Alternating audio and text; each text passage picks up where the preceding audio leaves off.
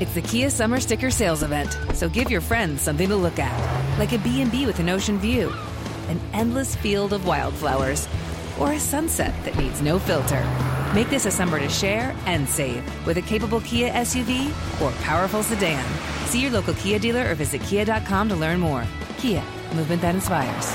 Call 800-3334-KIA for details. Always drive safely. Sale applies to purchase of specially tagged 2024 vehicles only. Quantities are limited. Must take delivery by 7/8/24. This podcast is sponsored by Talkspace. May is Mental Health Awareness Month, and Talkspace, the leading virtual therapy provider, is encouraging people to talk it out in therapy.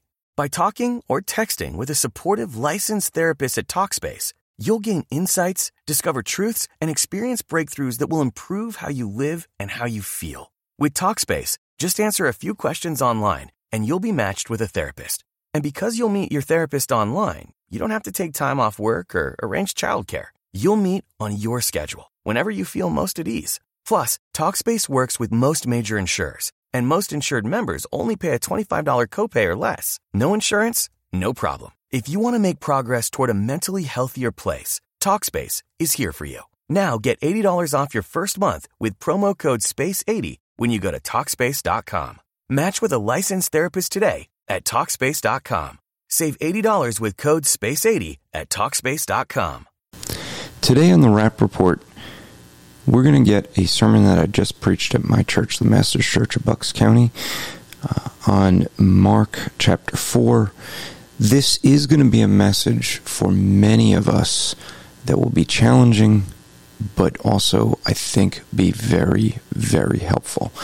Because as you're maybe struggling with issues, as you kind of look around and see the culture going, well, crazy, there is a passage that we see in Scripture that would be very helpful in times that we are wondering if God knows what He's doing. That sounds strange to say. We're not alone in asking that question. The disciples asked the same thing. And I hope that this message would encourage you to realize that the one thing to be more afraid of than a storm outside of a ship or boat is to realize you have God inside the boat. Also, to keep in mind that sometimes being in the center of a storm means to be in the very center of God's will. That's coming to you today on the Rap Report. 1, 2, 3. Welcome to the Rap Report with your host, Andrew Rappaport, where we provide biblical interpretation and application. This is a ministry of Striving for Eternity and the Christian podcast community. For more content or to request a speaker for your church, go to strivingforeternity.org. If you wouldn't mind opening up your copy of God's Word to the book of Mark in chapter 4. We're going to finish up chapter 4 today. When you get to Mark chapter 4, if you wouldn't mind rising one more time for the reading of God's Word, out of reverence for His Word. Mark, by the inspiration of the Holy Spirit, has written this in Mark chapter 4, starting in verse 35. On that day when evening came, He said to them, "Let us go over to the other side." Leaving the crowd, they took Him alone with them in the boat, just as He was, and the other boats were with Him. And there arose a fierce gale of wind, and the waves were breaking over the boat, so much that the boat was already filling up. Jesus Himself was in the stern asleep on a cushion. And they woke Him and said to Him, "Teacher, do you not care that we are perishing?" And He got up, rebuked the wind, and said to the sea, "Hush, be still." And the wind died down, and it became perfectly calm. And He said to them, "Why are you afraid? Do you still have no faith?" They became very much afraid and said to one another, "Who then is this, that even the wind and sea obey him?" Let's pray. Lord, we come to this text and we ask, Lord, that you would help us to, by the person of the Holy Spirit, to understand it and apply it to our lives. There is much here, Lord. I ask that in this hour you would help me to communicate the truths not only of this word of yours, but also that we would apply it as there's great need in many of our lives today. We ask this in Christ's name. Amen. You may be seated. As we've come to this text, Christ has been teaching the different parables that we had been looking at. He was going through with the mass of people.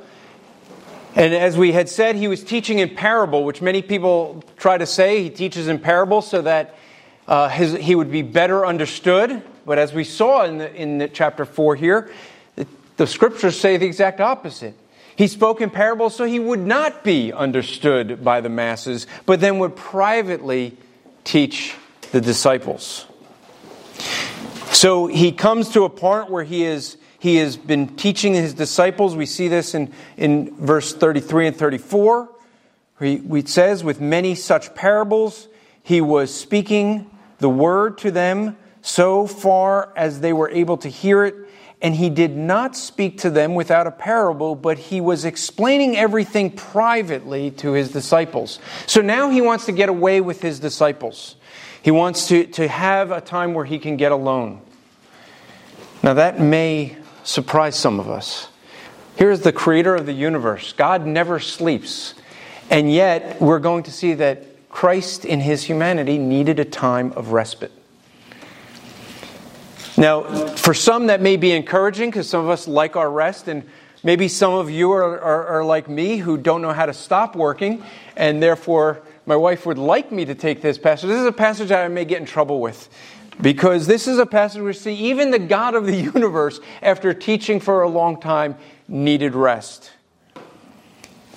But what we end up seeing is as evening came, if you remember from the beginning of this chapter, he got on a boat.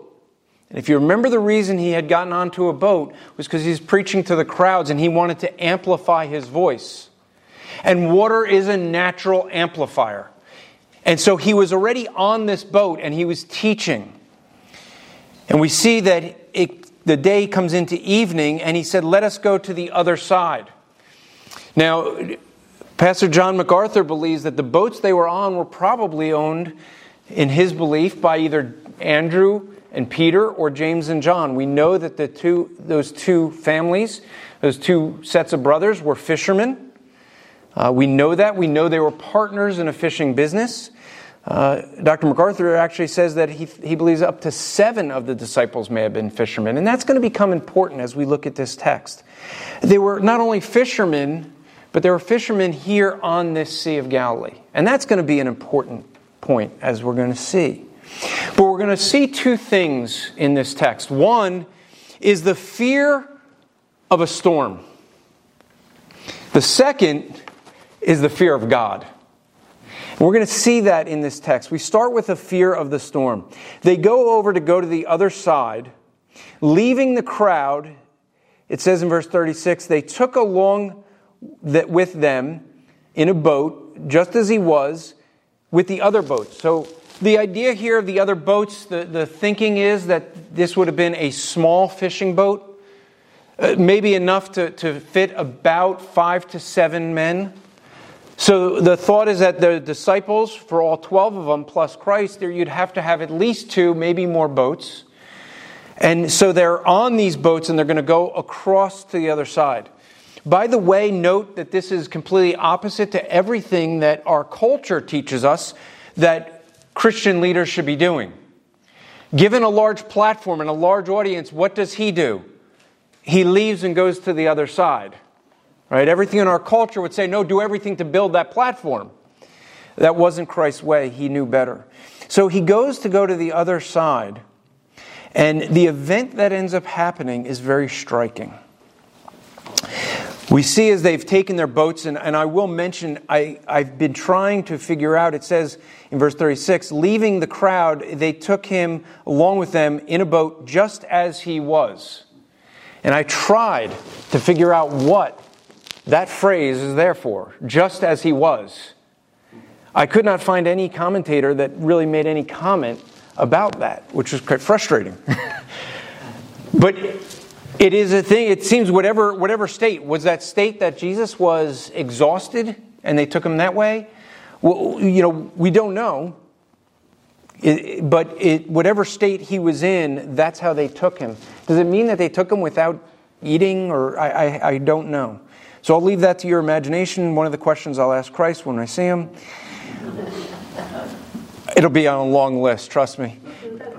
But as we get to verse 37, we see the storm. Okay? So before we can understand what's going on with the disciples here, we need to do a little bit of understanding the geography. Because that's going to play in very big to this. We have to understand something about the Sea of Galilee. Okay? The Sea of Galilee is almost 700 feet below sea level. It is actually the deepest freshwater lake in the world. Now some of you are going, wait, the Dead Sea is the deepest. That's right. The Dead Sea is even deeper, about 1,400, but that's salt water.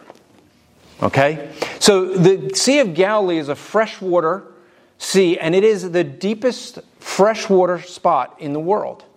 But around it is a mountain range, which reaches to an elevation of 9,000 feet, over 9,000 feet. So you're talking a very large drop. If you've ever been in a valley in a mountain range, there's something you'd realize that you kind of can't see over the mountains. So now picture the scene. If these people grew up on the Sea of Galilee, at least 4 of them we know were fishermen on the Sea of Galilee, which means their fathers were in that business. We know that. So they grew up on this sea. They grew up in the middle of the sea doing fishing. And all that's important because if you can't see over the mountain range, one thing you cannot see is a storm that might come. So there's a very good chance that these fishermen were used to being at sea in storms. In fact, the way that this is, with the steep cliffs that they have over the Sea of Galilee, it made it very vulnerable to high winds that would seem to suddenly come up. Suddenly, because if you're in that valley, you cannot see them. It often led to very violent storms. There would be cooler air that comes down from the mountains. They would come into the basin there of the Sea of Galilee, and it would intensify and create a storm. Now, there's record, according to John MacArthur, that in 1992 there was one such storm that generated 10-foot waves on a lake. Now, some of you, if you understand lakes, this is not a very big lake. This is a lake that is only about 13 miles across. And so for a 10-foot wave, there's got to be a lot of wind pushing that.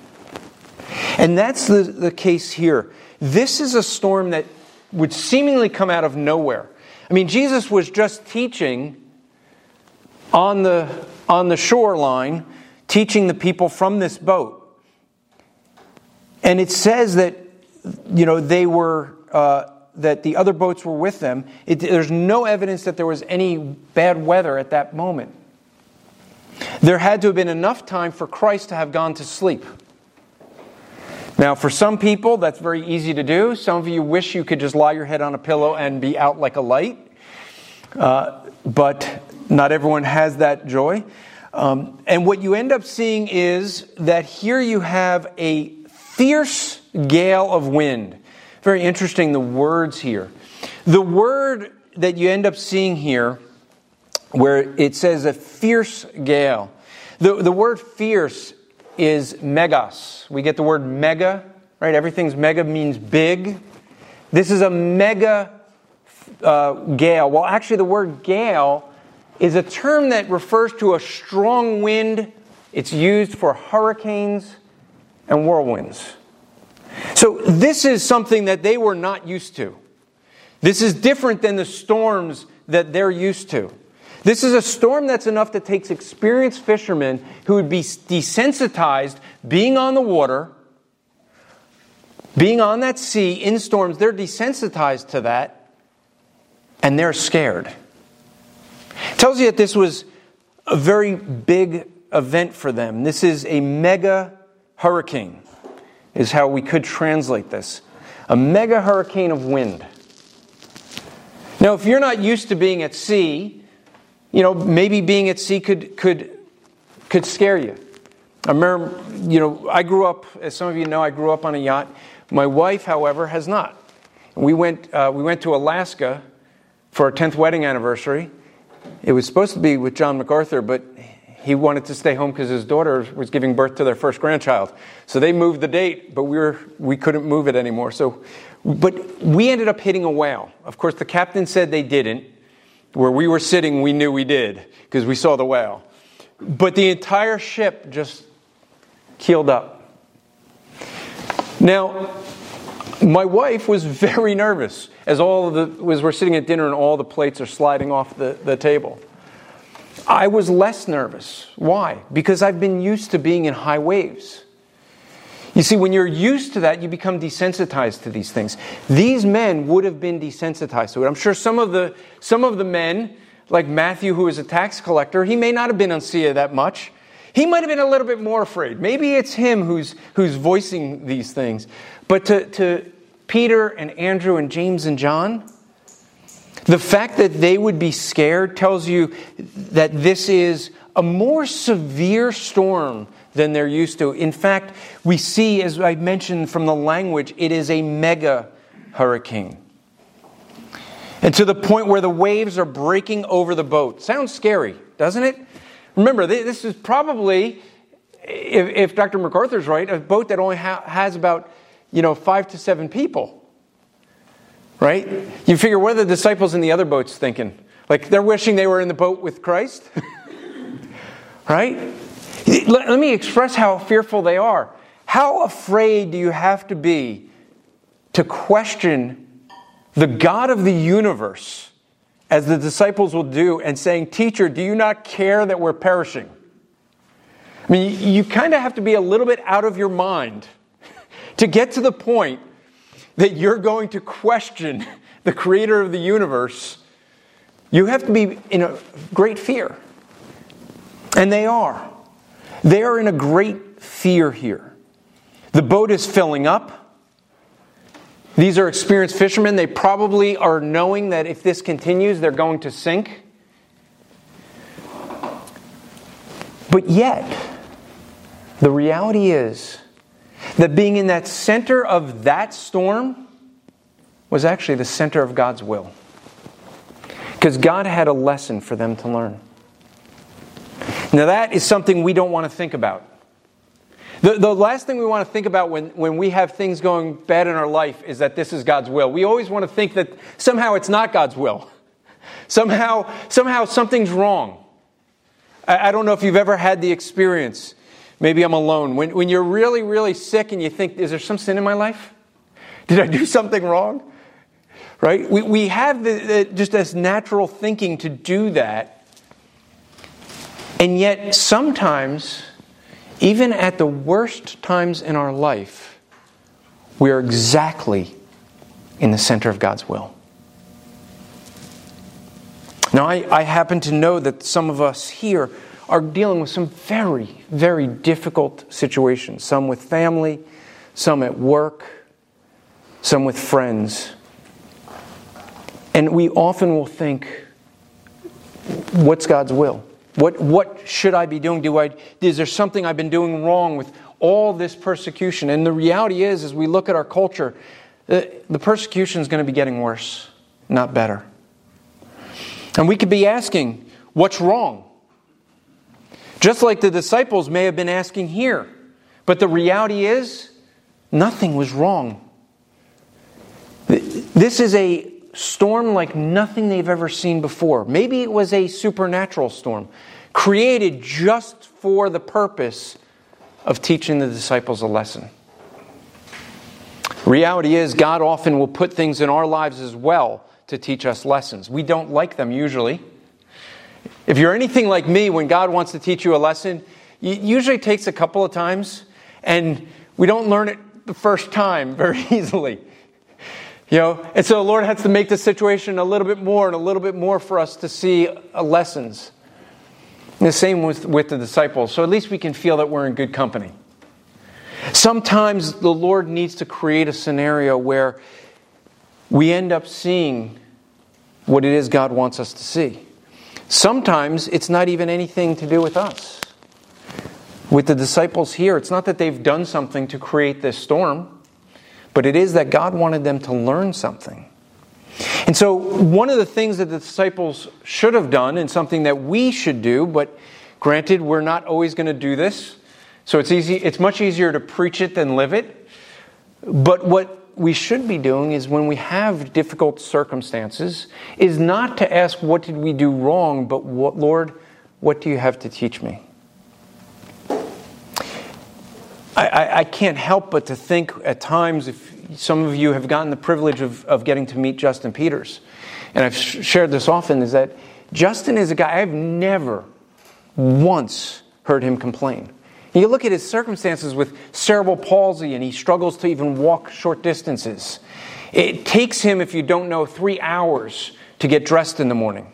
And he can't even finish getting dressed. When we travel together, I have to help him get dressed, because he's limited on what he could do. And yet, he doesn't complain. I've asked him about this. It's so easy to complain in circumstances. And his answer is, I'm a sinner who deserved hell, who have no standing before the Almighty God. I deserve rightfully to burn for all of eternity. And God gave me eternal life. What's there to complain about? And then you kind of feel about this big.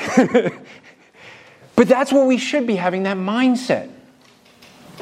But at least some of us may be encouraged to know that even the disciples who walked with Christ needed lessons.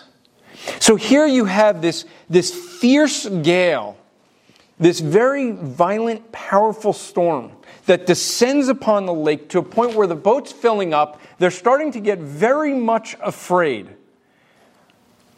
And where's Jesus? He's in the stern, asleep on a cushion. Now, in case you don't know what stern is, when you're basically on ships, they do everything in different language. So you don't have a front and a back, a right and a left. Even their miles are off.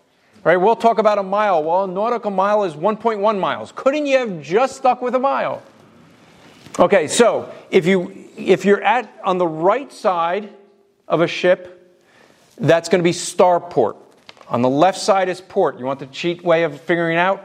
Left is 4 letters, port is 4 letters. Okay? I had to grow up and remember right and left was port and starport. But that's your right and your left. You have your bow, which is the front of the ship, and your stern, which would be the back of the ship. So at this, what it's saying is he is at the back of the ship asleep. But the fact that he is asleep tells you one of a couple things. It tells you that he was exhausted. How tired do you have to be to sleep through a hurricane-type winds? Not just hurricane-type winds, but a mega hurricane-type winds. And he's asleep. One commentator says that this is probably the greatest example of the humanity of Christ. That he was asleep. He'd be so exhausted from teaching and doing all the ministry he was doing that he gets into this boat and falls asleep. And can sleep through a hurricane. Now I know there's many people that, you think they probably could sleep through hurricanes, but there's very few that actually do. And yet that's exactly what Christ is doing. Christ is completely at peace. Now granted, he's got the advantage. He's omniscient. right? There's nothing that he doesn't know. So this storm doesn't surprise him in at least. He understands completely what this storm is about. But the disciples, they wake him up scared out of their mind to the point that they're going to say, "Teacher, do you not care that we are perishing?" So what we see is that their fear is a justified fear. The water's coming into the boat. They have this storm that is unlike anyone that they've seen. And they're now questioning Christ about whether he cares for them. Now they have seen, as we've looked at, they've already seen him do miracles. So what is the question of saying, "Do you not care for us"? Isn't he in the same position as them? He's on the same boat. So if the boat goes down, doesn't that mean he goes down as well? But yet they're questioning him. The thought would be that they're expecting him to do a miracle here. They're expecting him to get them out of this situation. Like, why did this even happen with you here? They've seen him do these other miracles. But he was willing to allow that for a teaching opportunity. The other thing this tells you is it shows you their mindset. The idea that they thought that they were going to be perishing. They did not see a way out of this. They saw death, drowning as their option, or if they're good enough swimmers. But depending where they are in that lake, it could be a long swim. Not many of us would be able to swim a mile or two. So it could be concerning to them. And they are that much afraid. And Jesus, in verse 39, he got up, and I just love how it just says, and he rebuked the wind. He rebuked the wind. No fanfare. This is one of the things that tells us that this was not written by men. Okay? If the Bible was written by men, you'd have all this fanfare build up to this. It just says, he rebuked the wind and said to the sea, "Hush, be still." That right there goes from that display of his humanity in that he would need sleep to a display of his deity. What he was doing for his disciples was putting his deity on display for them to see. That he could command the weather. But the way he commanded this is amazing. Because not only does it say that he said, "Hush, be still," but read along with that. It says, "And the wind died down and became perfectly calm." It's interesting because in the Greek, this word "perfectly" is the same Greek word that we saw earlier, megas. It became greatly calm. Immediately. Now, storms don't usually just dissipate immediately. Waves do not dissipate immediately.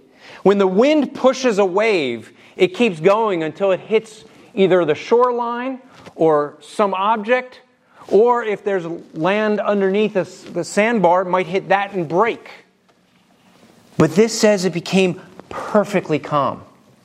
All those waves that were brushing against the boat, tipping the boat over, getting into the boat, perfectly calm. And the disciples went from being afraid of a storm to having a different fear. Because suddenly they realized there was something scarier in their boat than what was outside of their boat.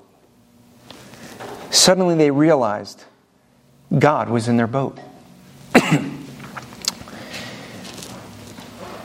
We end up seeing that it becomes perfectly calm, and he says to them, "Why are you afraid? Do you still have no faith?" Now that becomes important. Do you still have no faith? In other words, what is that saying? That they had no faith prior. So this whole incident is to teach them a lesson about faith. Excuse me. They're trying to teach them, Christ wants to teach them something. The issue at this teaching opportunity is one of fear and faith. So he wants to know if they are still afraid, or why they're afraid, if they still have no faith. After all the miracles that they have done and or that they have seen, we would tend to say, don't they know to have faith in him? This is something you see throughout the scriptures. Look at the Israelites. What happens with the Israelites? They walk up to a sea. God parts the sea. They walk on dry ground. 3.5 million people walk on dry ground, go across. The Egyptians come in and the sea just closes up. And what do they do when they get to the other side? You left us here to die? We got no food. Where are we going to get food from? So God starts dropping bread down from heaven. You just wake up in the morning, there's your daily nourishment, and you eat. Now, that should, when you go to lunch this afternoon, should give you some enjoyment. And when you pray, you could pray and be thankful that you could be eating manna every day for 40 years like they did. They complained about the manna. I mean, God is dropping every day. You talk about seeing miracles. Every day, God is putting bread down on the ground for people to eat. And what do? We want meat. God says, okay, you want meat? I'll give you quail. So much quail, you're sick of it. They're thankful just for the manna. Time and time again, God would do miraculous things. And what are people doing? Complaining about it. Here you have the disciples. They've seen miracle after miracle. And then there's this storm, and what do? They're going to complain about it and accuse the creator of the universe of not caring for them. That takes some guts. to stand up to the creator of the universe, the Lord, and accuse him of not caring for you, that you're perishing. But then they have a greater fear. Verse 41, they became very much afraid with one another. The word for fear here is phobos. We get the English word phobia from. And so you have this fear, but it's very much a great fear. And what do they say to one another? Who then is this, that even the wind and the sea obey him? I want you to recognize something. The disciples understood who Christ was. If not before, they're starting to understand more now. It is always going to be kind of hard. If we were one of the disciples, think that we would just immediately have our theology straight and recognize He's God. The disciples did not, and I hate to break it to many of us, we wouldn't either had we not had the Bible. If we were at that time, we wouldn't have had our theology all straightened out, and the disciples don't either. Yes, there's plenty of things they've already seen to point that Jesus Christ is who He said He is, God Almighty. But Christ wants to teach them this lesson even more. And they understand because they're saying, who is this that's in the boat? They're starting to realize that they were afraid before, but now they have a very much fear. Because they realize that there's something more fearful in the boat than the storm that was outside of the boat. It is a fearful thing, as we see with them, when they recognize Jesus as God. Why? Because every time that we see people that recognize God, the thing they notice is their sin. We'll see it with Peter when he'll see Christ, say he's not worthy. You see it when you look at throughout the Old Testament. You're going to see anybody that ends up seeing God sees their sin. When Daniel just has an angel, what does he say? I'm of a sinful people. What does Isaiah say when he sees the glory of God in Isaiah 6? He falls down on his face and says he's a sinner. He's a sinful people with sinful lips. See, in the face of God, the only thing that a person is going to see is their sinfulness compared to His holiness. This is the reason when you have all these books that are written about someone seeing Jesus. They went up to heaven and they were playing in the Jordan River with Jesus, having splashing fights. Yes, there's a book about that. There was a book written in the 80s about a guy who was shaving in the mirror. And Jesus appeared in the mirror. And he had a conversation with him. Do you know why I don't believe that account? Because he kept shaving.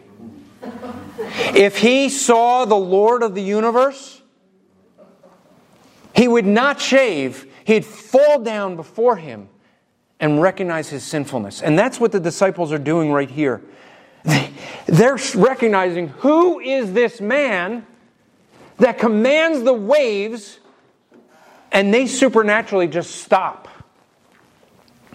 They become mega calm. Going from a mega hurricane to a mega calm. That's what Christ can do. And they recognize this is something only God can do. Because those waves must not have gone to the shoreline. They just dissipated. They acted against nature. Who can do such a thing is the question they're asking. Who can create a situation that you have this storm and the waves just dissipate without hitting against something? The answer, rightly, is the one they recognize. God. And they were in that storm as part of God's will. Because being in the center of that storm, God was going to teach them a lesson about who Christ was and is. You see, they needed a little bit more encouragement for their faith. They were still lacking. That should also be an encouragement for us. Because we're going to be honest, there's many areas of our lives we're still lacking. Let's think about in your own situation the things you're dealing with. Just in life. Things are not getting better. I know if there's anyone that believes in post-millennialism, where the thought that everything's going to get better, when it gets to this really good point, then Christ is going to come. I really wonder if they're watching the news. Because I'm just saying, it doesn't seem to be lining up with their theology. It seems to be going more the way, that we would hold to as a premillennialist, right? That things are going to get worse and worse and worse, and then God's just going to take the church out. And we can moan and groan and worry about what's going to happen in the future in this country. There's far too many Christians that are worried about what's going to happen after this election. Well, let me spill the beans and let you know. I can actually tell you. If Joe Biden wins the election, it's because God put him there. If Donald Trump wins the election and the country goes crazy with riots, that's because God ordained that to happen. Do we understand why? No. The question is not, what do we do wrong? Is God not active here? Does He not paying attention? This is not the God of Baal, as we had learned in Sunday school, where they'd cut themselves to try to wake Him up. No, the God of the universe is not asleep. He's on His throne, doing exactly what He plans to do. We just might not like it. But guess what? If this country goes into chaos, that chaos is God's will. The question we need to ask is, where's our faith? Are we still of little faith? Does the Lord maybe need to wake up the American church to say, you know what? Your celebrity preacher, the TV or preacher, whoever, That's not where the answer is. Going to church to have a feel-good message, that's not where the answer is. For those who are in Sunday school and heard Scott teaching about the fact that it's this that we have the answer. But not enough Christians are turning to this. They don't find that the Scripture is sufficient. And they look elsewhere in the world or in politics. Well, we too may have a similar yet different lesson that the disciples had to learn. Their lesson was they lacked faith and didn't quite understand well enough that Jesus is God and is in control of all things. But as we look at our culture, we may ask the same question. Because there are plenty of Christians that seem to be questioning whether God knows what He is doing right now in the world. The answer is, God absolutely knows what He's doing. There's not a single atom in the universe outside of His control. And if God allows these things to happen, it is happening that our faith may be strengthened. Oh, we might find other ways we'd prefer it to be strengthened. I agree. But God knows better than us.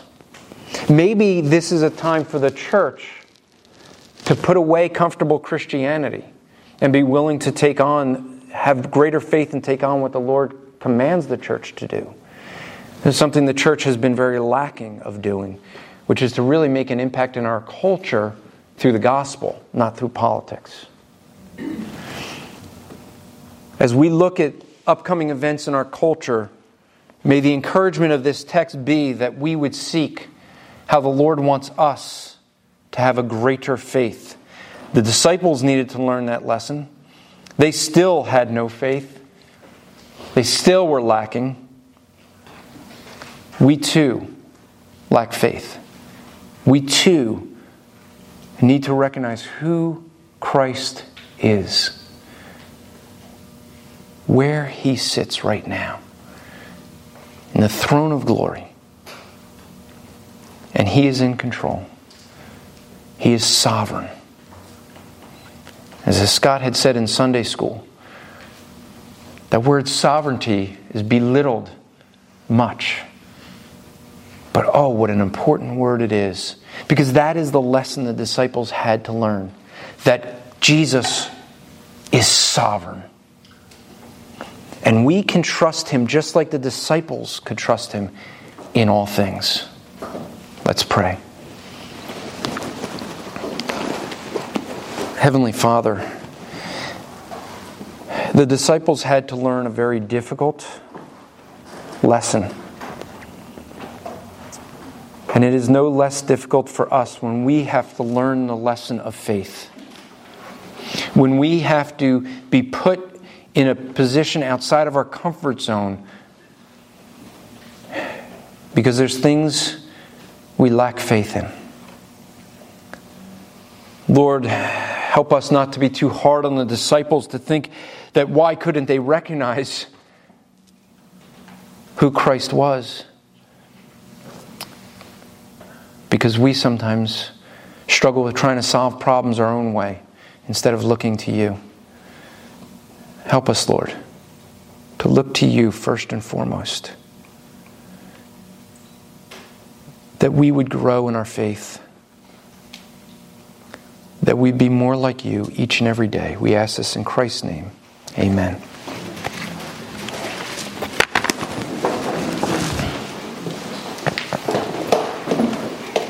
Transform your home in one weekend with paint from Menards. Get a paint that combines durability and gorgeous color. Dutch Boys DuraClean Interior Paint and Primer in One offers Stay Clean technology, making your home stay beautiful and clean longer. And with Dutch Boy's easy opening, smooth pouring container, transforming your home has never been easier. Save big money on Dutch Boy paints and head into Menards to get your paint project started today. Save